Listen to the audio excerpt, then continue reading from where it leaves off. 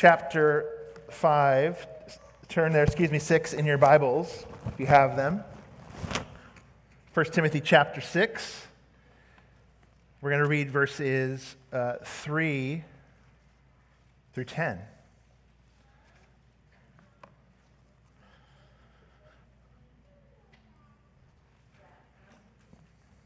Yeah, actually at this time too, we got to dismiss kids. Thank you for that reminder. So as you turn there in your Bible, kids, you're dismissed. We're dealing with a whole lot of variables this morning. I just found out my slides were wrong back there, so you got to bear with us this morning. We will make it through, and God's word does not depend on slides, but it does depend on kids going back there to hear the message. So have a fun time, kids, in your Sunday school classes. Thank you, teachers.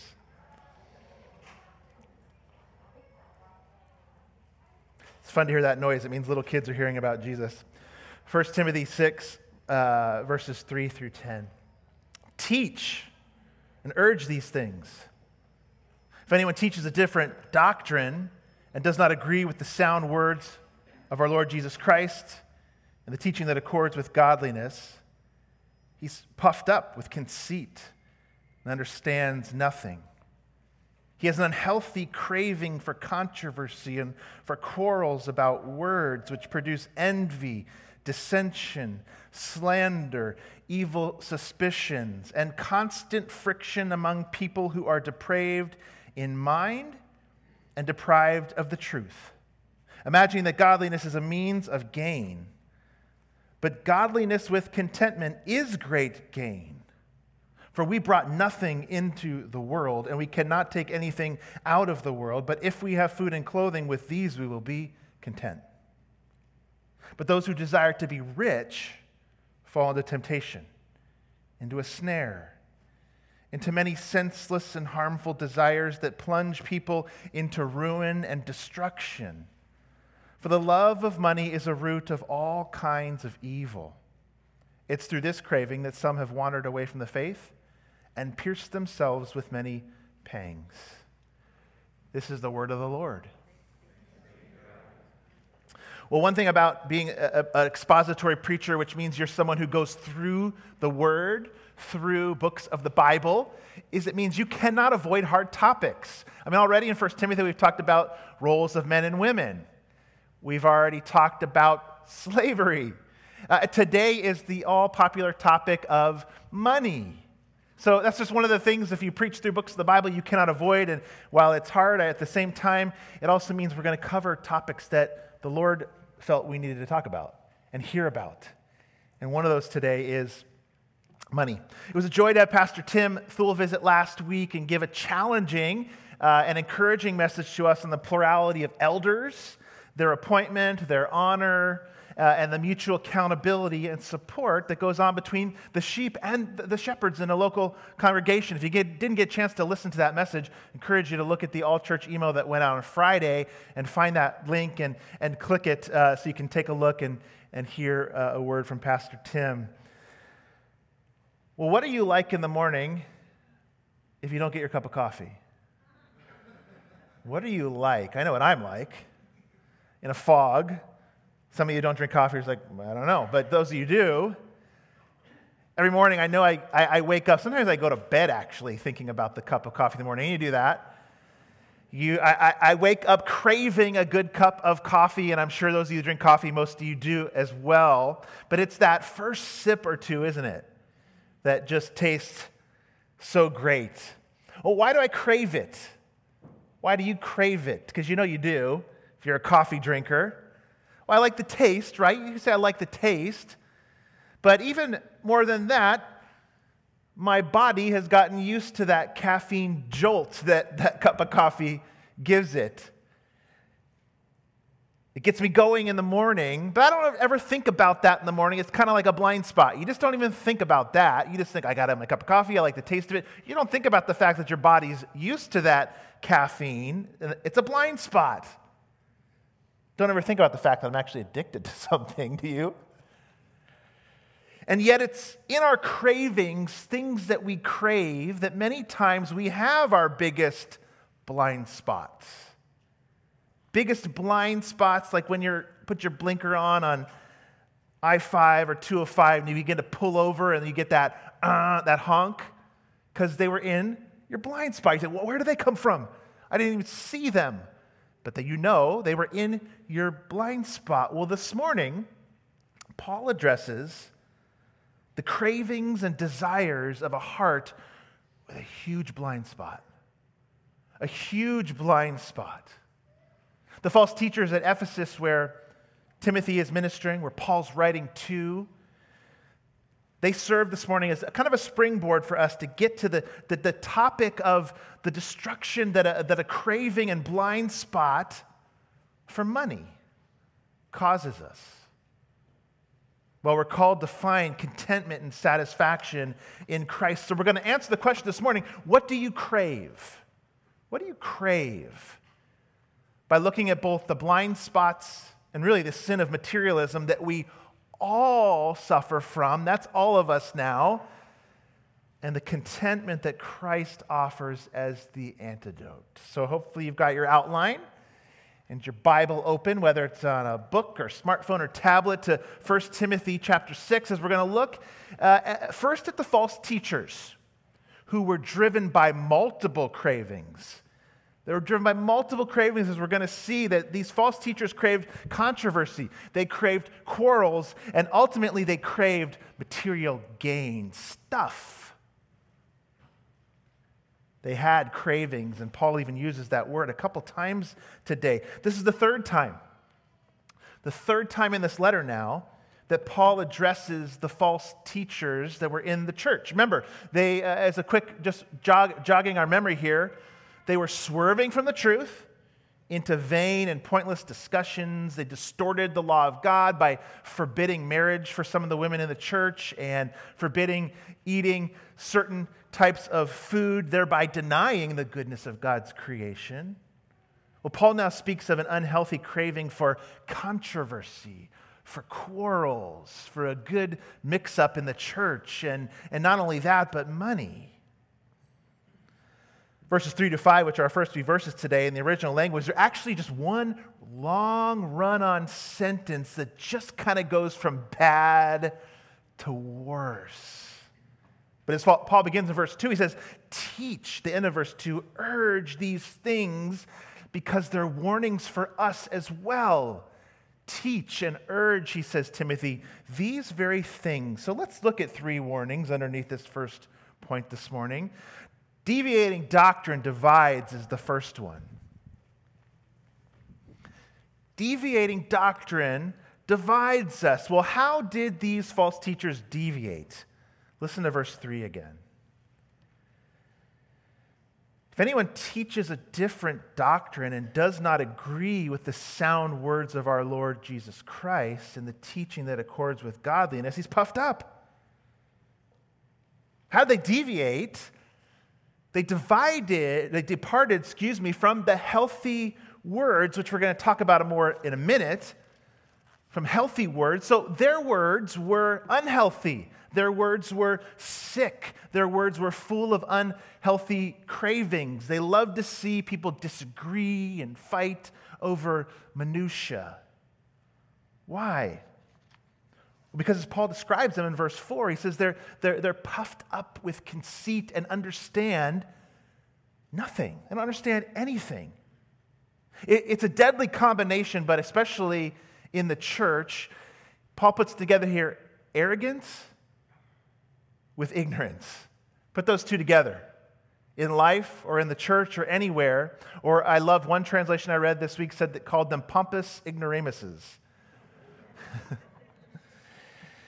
You put those are a dangerous combination, arrogance and ignorance. And look at the end of verse 4 for the division that the deviation produced there at the end of verse 4 of chapter 6. It's just all these words, envy, dissension, slander. It's like this downward staircase spiraling down, evil suspicions and constant friction, down, town.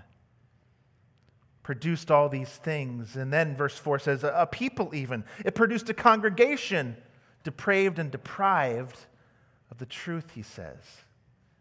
With these unhealthy, sick, kind of anemic words they were speaking, they turned away from the healthy words of Jesus. They turned away from the healthy words of Jesus, is another way to put it. Their words were unhealthy, like a gangrene sore that's kind of oozing pus. Infected. And it's graphic, but we need to sit and see the destruction and death that can be caused when we leave behind, Paul says, the healthy words of Jesus. Sound words, verse 3 says, of our Lord Jesus. And not just Jesus, but Messiah he's called. Jesus Christ here. In verse 3, the words of our Lord Jesus Christ and the teaching that accords with godliness. And so here's what Paul is telling the church. He's telling us to be Christocentric, Christ-centered, gospel-centered, another way to put it that we talk a lot about here. Building a healthy church is centered around Jesus. It happens around Jesus as we gather around Jesus together, sing about him, pray to and about him, and preach him. That's how a healthy church is built.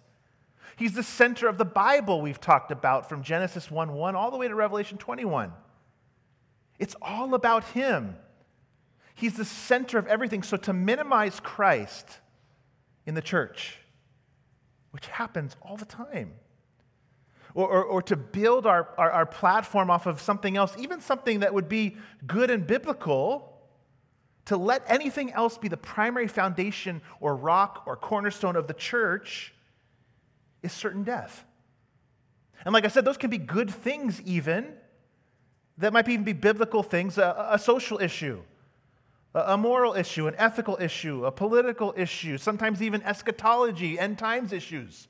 All good things, but if you build your platform off of those things rather than Christ, Paul says here and warns the church, it's unhealthy.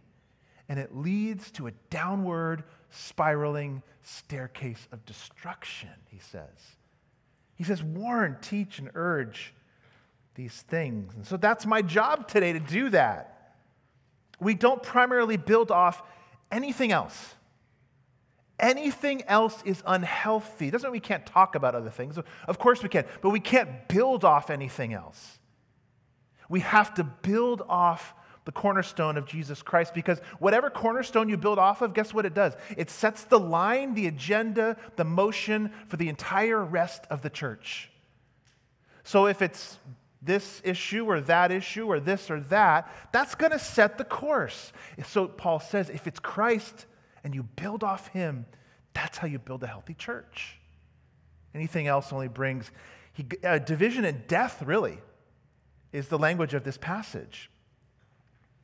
The only thing we want, in other words, then, dividing or offending people at Bethany Church is the gospel.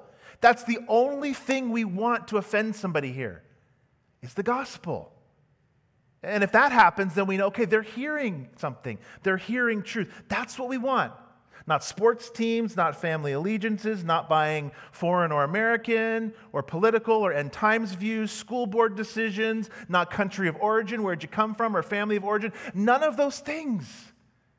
Those are all valuable, sure, and important. They can be important things, but we don't ever want those to be things that divide us in church life, like these false teachers were doing with all these things that they've turned into primary things. The false teachers craved to be known by these unhealthy things rather than by the life-giving words of Jesus Christ. What do you crave to be known as? How would you like to be known or remembered? Great friend, a great cook, great financial manager, a good housekeeper, a great employee, a great parent, a thoughtful gift giver, a great joke teller. All of us have got things that in our bag of identity and things that we would crave and want to be known as. I mean, all good things in and of themselves. But when we crave something now, talking about a really strong desire, we become unhealthy And it drives our life, our decisions, our actions. That's why Paul is emphasizing this so strongly. Crave Christ and build and drive off of Him.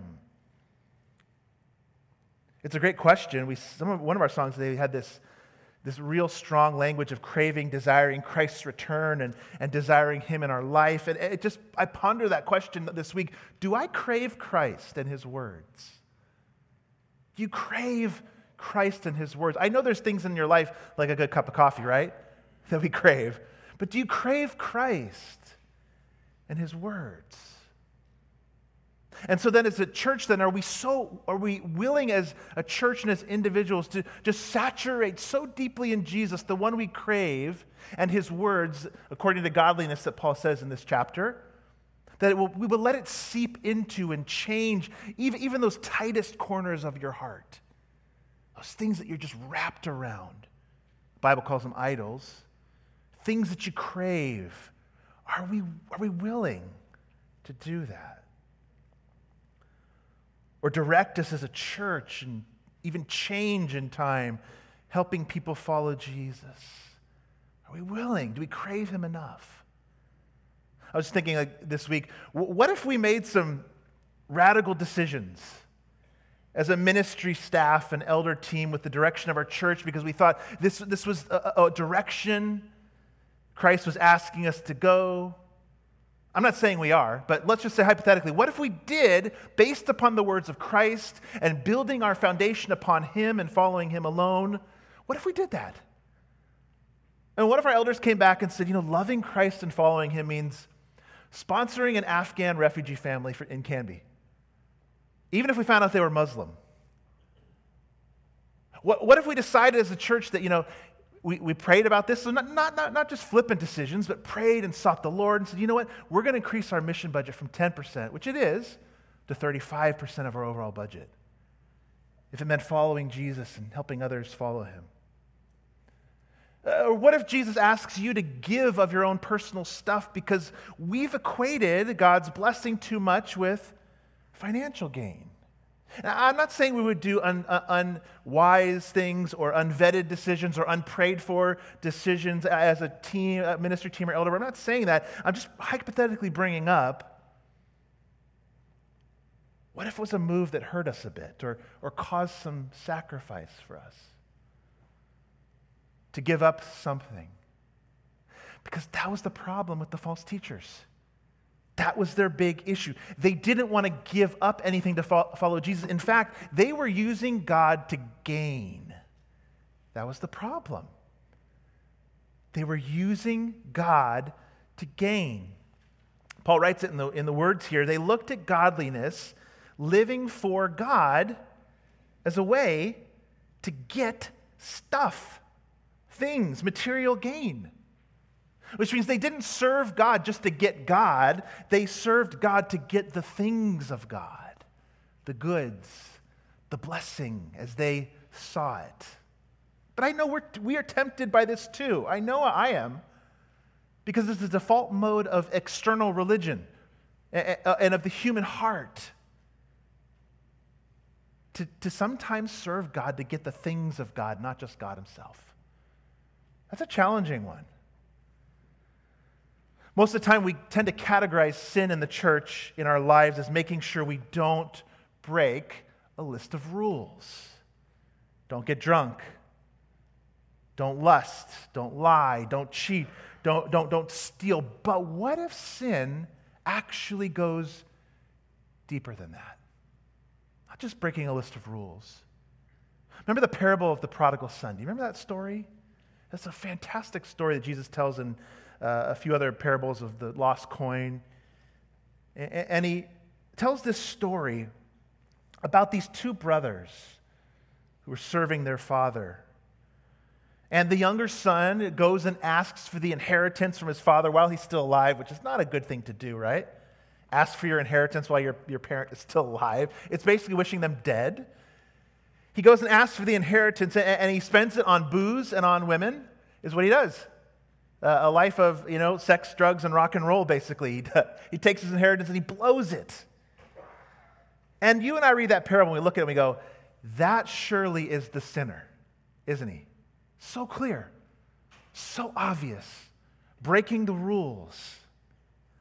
But it's actually the elder brother I want us to think about for a minute. It was the other brother that stayed home, that didn't leave, that didn't ask for his inheritance. Remember, the younger brother comes home in that story. He comes home repenting. He comes home sorrowful. He comes home to the father, and the father runs out to greet him even. Doesn't wait for him to get to him.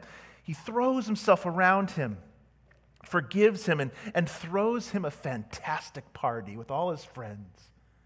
Sounds fantastic, huh? Unless you're the elder brother. Remember the elder brother? He's furious, and here was his response. He was angry, and he refused to go in. That's to the party.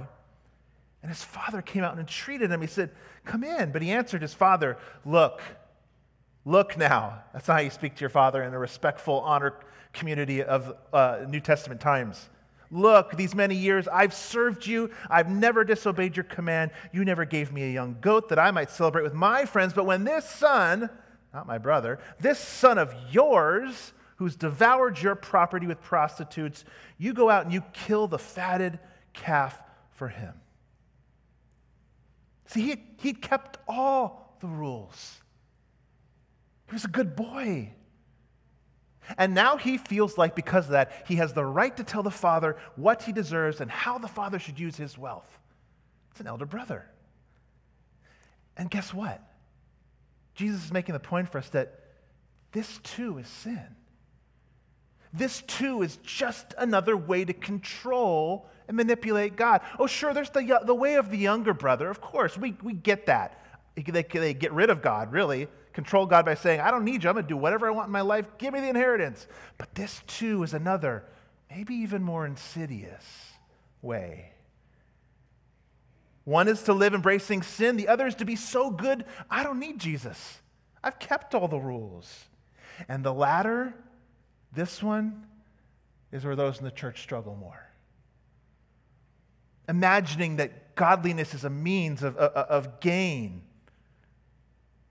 If I'm good, God owes me.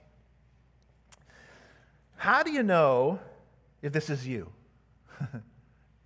How do you know if you have a problem with materialism, serving God to get the things of God rather than just to get God himself? Well, here's a couple questions to ask yourself.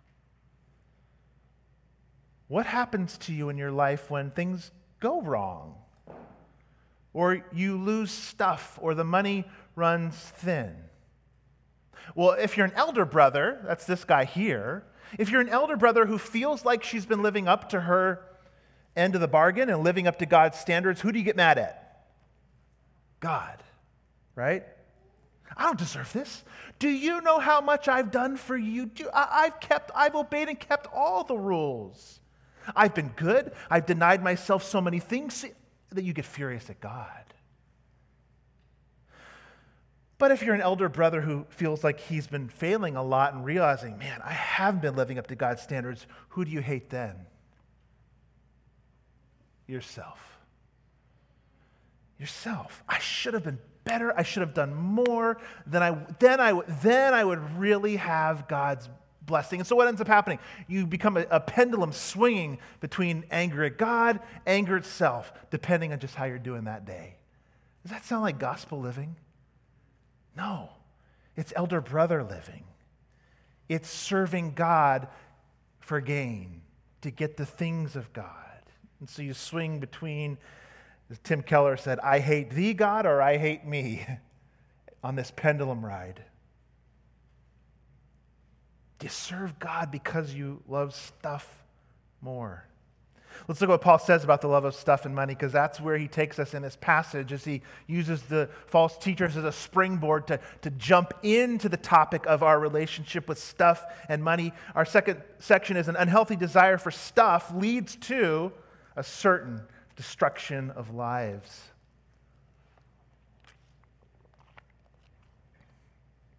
An unhealthy desire for stuff leads to this kind of another downward staircase of destruction. We'll jump down to 9 and 10. We'll go back to the other verses later. But look at 9 and 10 again with me. Those who desire to be rich fall into temptation into a snare, into many senseless and harmful desires that plunge people, through graphic language, plunge people into ruin and destruction. For the love of money is the root of all kinds of evils. It's through this craving that some have wandered away from the faith and pierced themselves with many pangs. Like I said, it's like another downward spiraling staircase of destruction. If you desire money, crave it. You'll be tempted, then trapped with harmful desires. You'll find yourself doing things you never thought you would do into this world of ruin and destruction. Like Jesus said, what does it profit a man to gain the whole world and forfeit his soul? What does it profit you? Me to gain everything. If I could have everything, if I could look as far as my eye could see, if I owned it all, but then at the end I lost my soul, would it have been worth it all?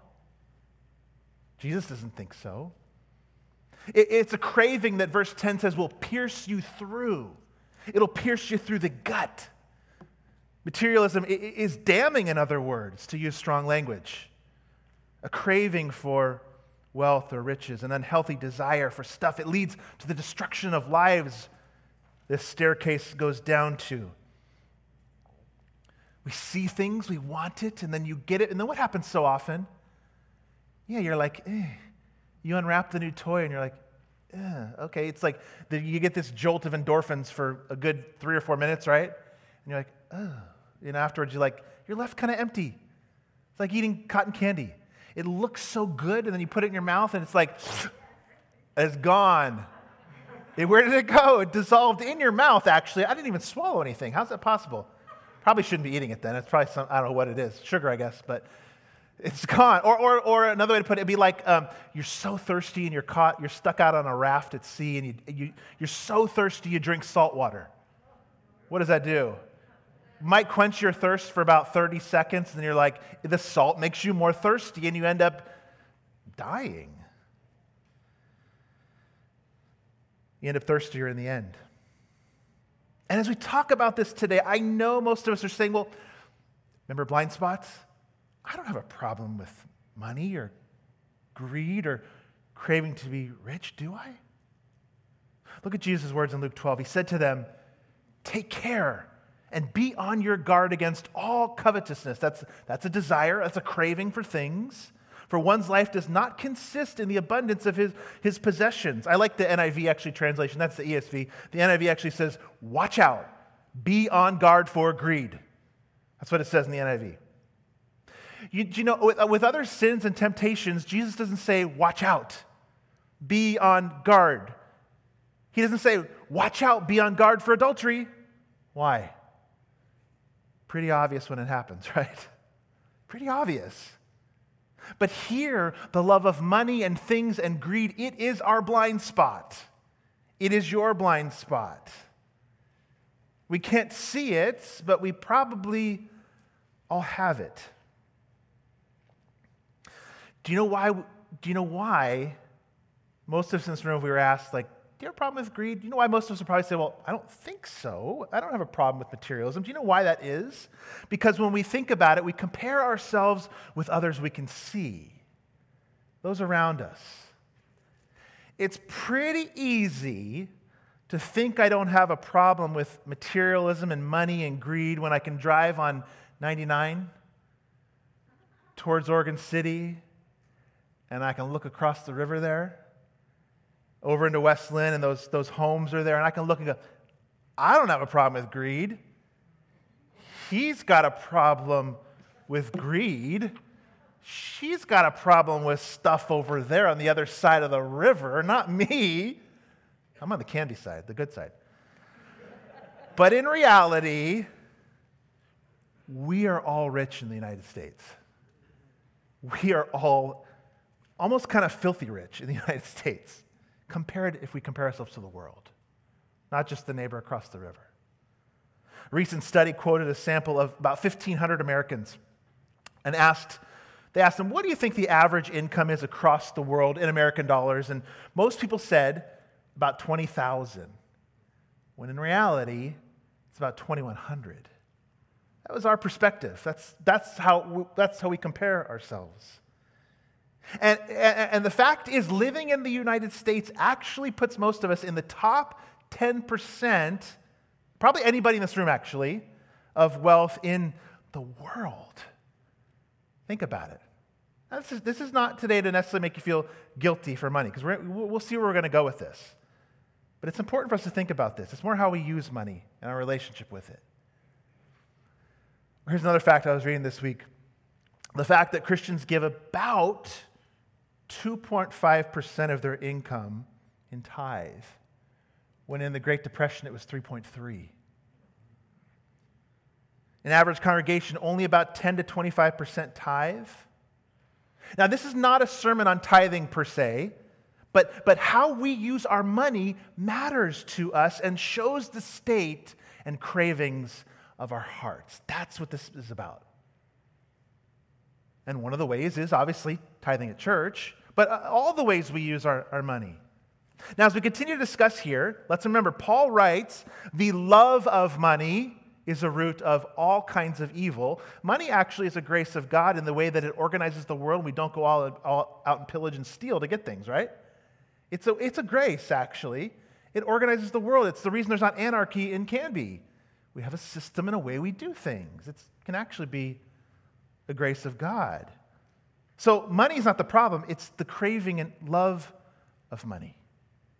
It's our heart's level of desire and what we do with it, with what God gives us. What are we actually craving for, and what will make us content? If it's money, then it becomes a problem.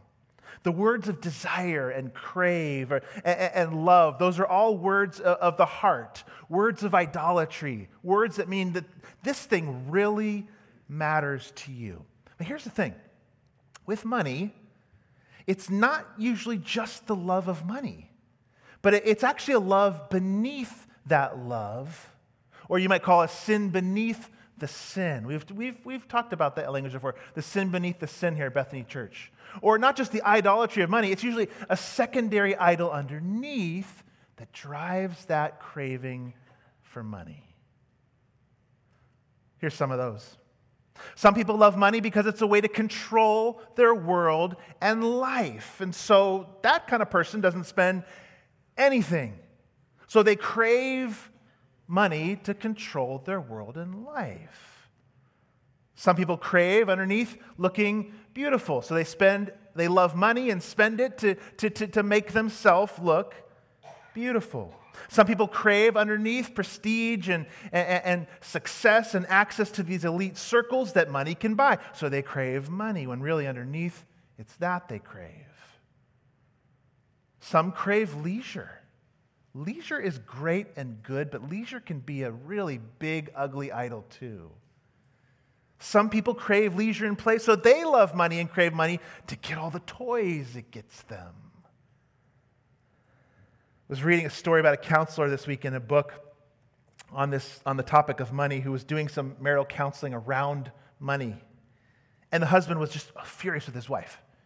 And he sat there with the counselor, and she loved money. She loved to spend money on buying clothes and jewelry. And the husband said to the counselor, he said, she is so selfish, and she just spends it on herself. She spends it on all these frivolous things, this money and these clothes, and da-da-da-da-da. Well, her craving was attraction, right? Looking beautiful and pretty, and so she spent it on herself. Now, his issue was he couldn't spend or give away at all. And the counselor said this to him, do you see? By not spending or giving away anything, by socking away every penny, you're being just as selfish. You're spending absolutely everything on your need to feel secure, protected, and in control. They both had a craving for money for two absolutely different reasons. In other words, you got to look beneath the craving. You got to look beneath the surface of your cravings to see what's really going on. We have to look at the sin beneath the sin, especially with money. And if that's the case and we do that, we begin to understand Jesus' words, for where your treasure is, there your heart will be also. Your money will follow the treasure of your heart, and the treasure of your heart will define your relationship with money. Let me say that again. Your money will follow the treasure of your heart, and the treasure of your heart will define your relationship with money. So what is it for you? Because we all have something. Is it nice toys or gadgets or great food or vacations or cars, the perfect home or clothing or guns or just holding money for security? Now, all okay things in and of themselves, and in fact, we're to enjoy the material world that God gave us. But when it becomes that ultimate thing, you'll find yourself doing things you never thought you would to get it. That's why you see so many just weird crimes around money. Like, that person did that? You'll do insane things.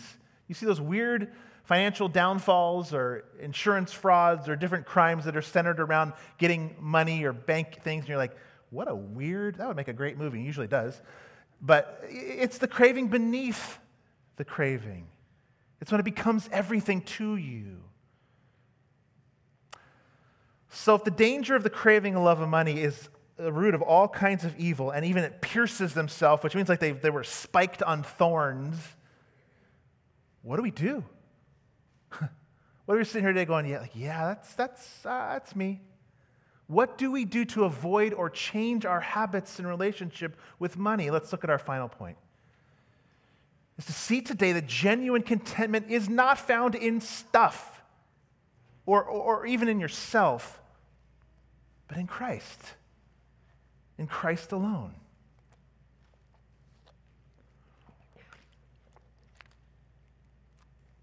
Paul's words here, going back up now into verses 6 through 8 to finish, they're incredible.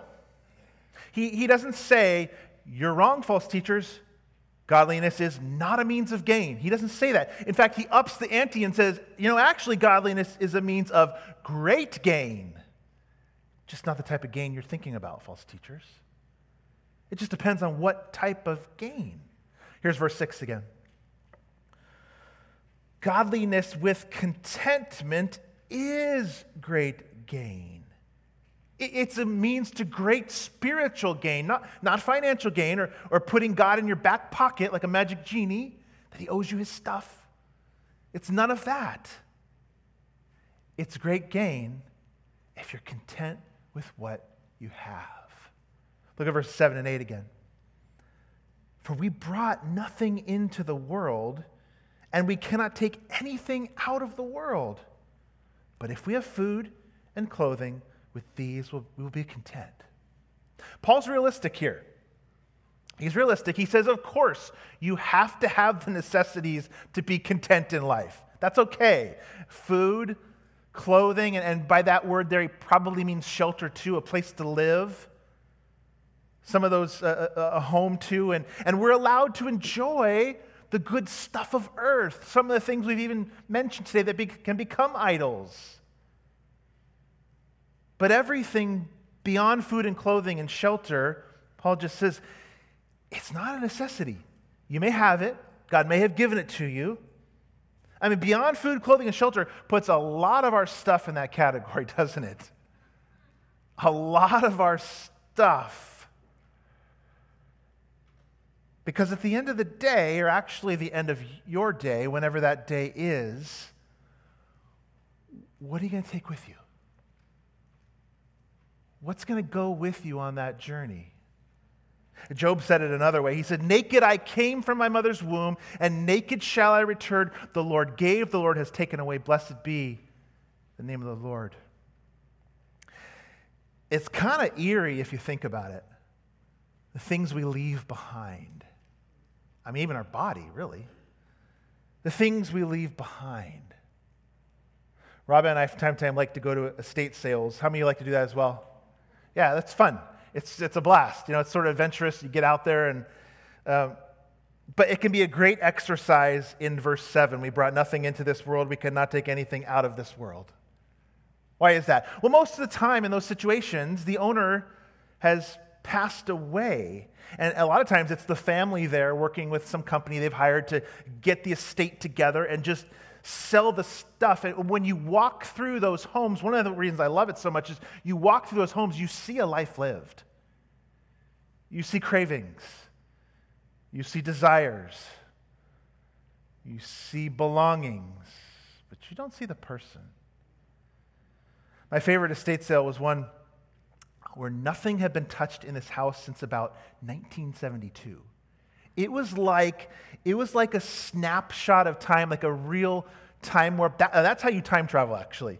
You go to a estate sale of a home that has been touched since 68. Like it was literally like going back in time. It was actually pretty cool. But you see there the collection of coffee mugs, the china collection, or the closets full of clothes and books and DVDs, or how many mason jars can one family need? Or how many hammers can one man need? It's like 37, I think, is the answer. How many? Like how many? Do you see where I'm going with this? The moment the person is gone, dead, the stuff just sits there lifeless and gathers dust. There's some apartments. I remember seeing an article a few years back. There was an apartment in like Manhattan in this big building. It had been closed up and sealed since like World War II. Nothing had been touched. Like the person just left, and the newspaper even was open on the kitchen counter.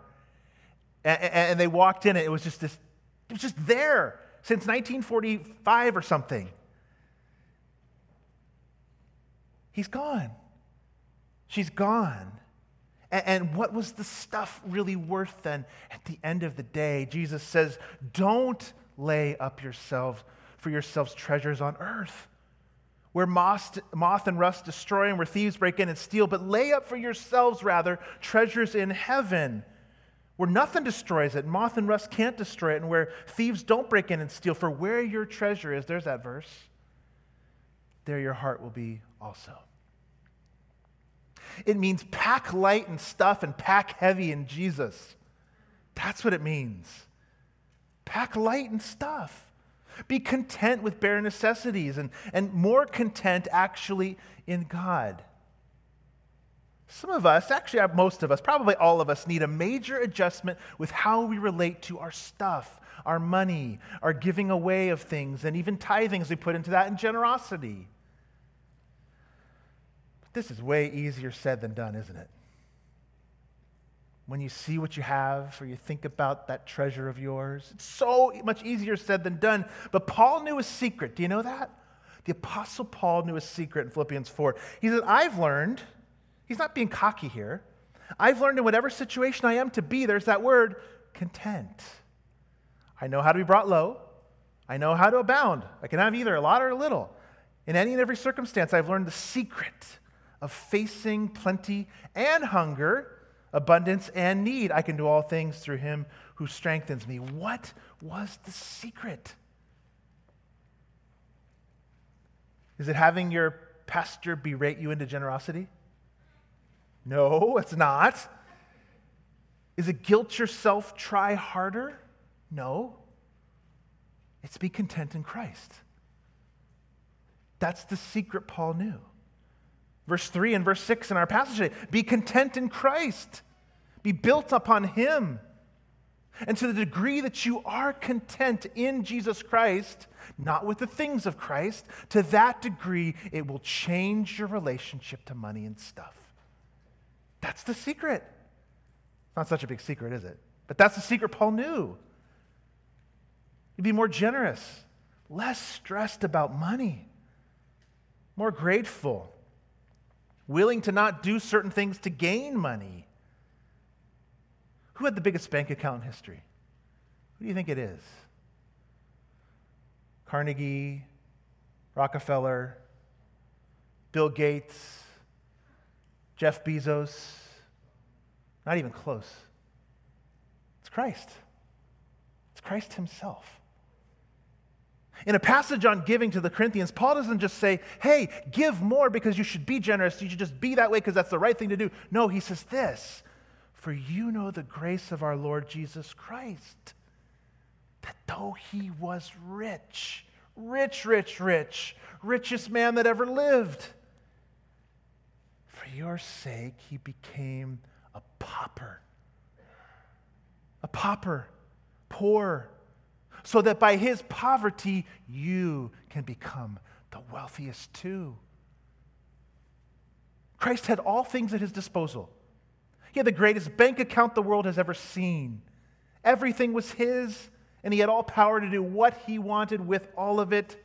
And if he'd been stingy, if he'd craved stuff or power or fame or prestige, you and I would die spiritual paupers today. But Jesus sold it all, Paul is saying here. He became poor. He gave it all up. He let it all go because he craved the Father more and you more than stuff. He desired and prized his creatures, you, more. That's what Paul's saying when he says, be content in godliness and the sound words of Jesus Christ. Just see, he sold his birthright for you. He was the generous father that gave it all away to the prodigal son before he'd even died. To change the way you relate to money and stuff is not just to double down on your efforts, but to grow in your appreciation and understanding of the gospel, of Jesus the richest becoming the poorest. So if it's craving of security that makes you love money, look to the cross and the security you have there in his work and his word over you. If it's craving for beauty that makes you love money, look at the beauty he gives you just by making you and then putting his righteousness upon you. There's nothing you could do to make yourself more beautiful if you have that. If it's stinginess that makes you love money, look to the generosity of Jesus who became poor for you. What do you crave today? What's your relationship to your stuff and money? Because money can't give you actually any of these things. So deepen your craving for him. And you know what will come? The secret. True contentment. I know how to be content with lots and with little. Let's pray.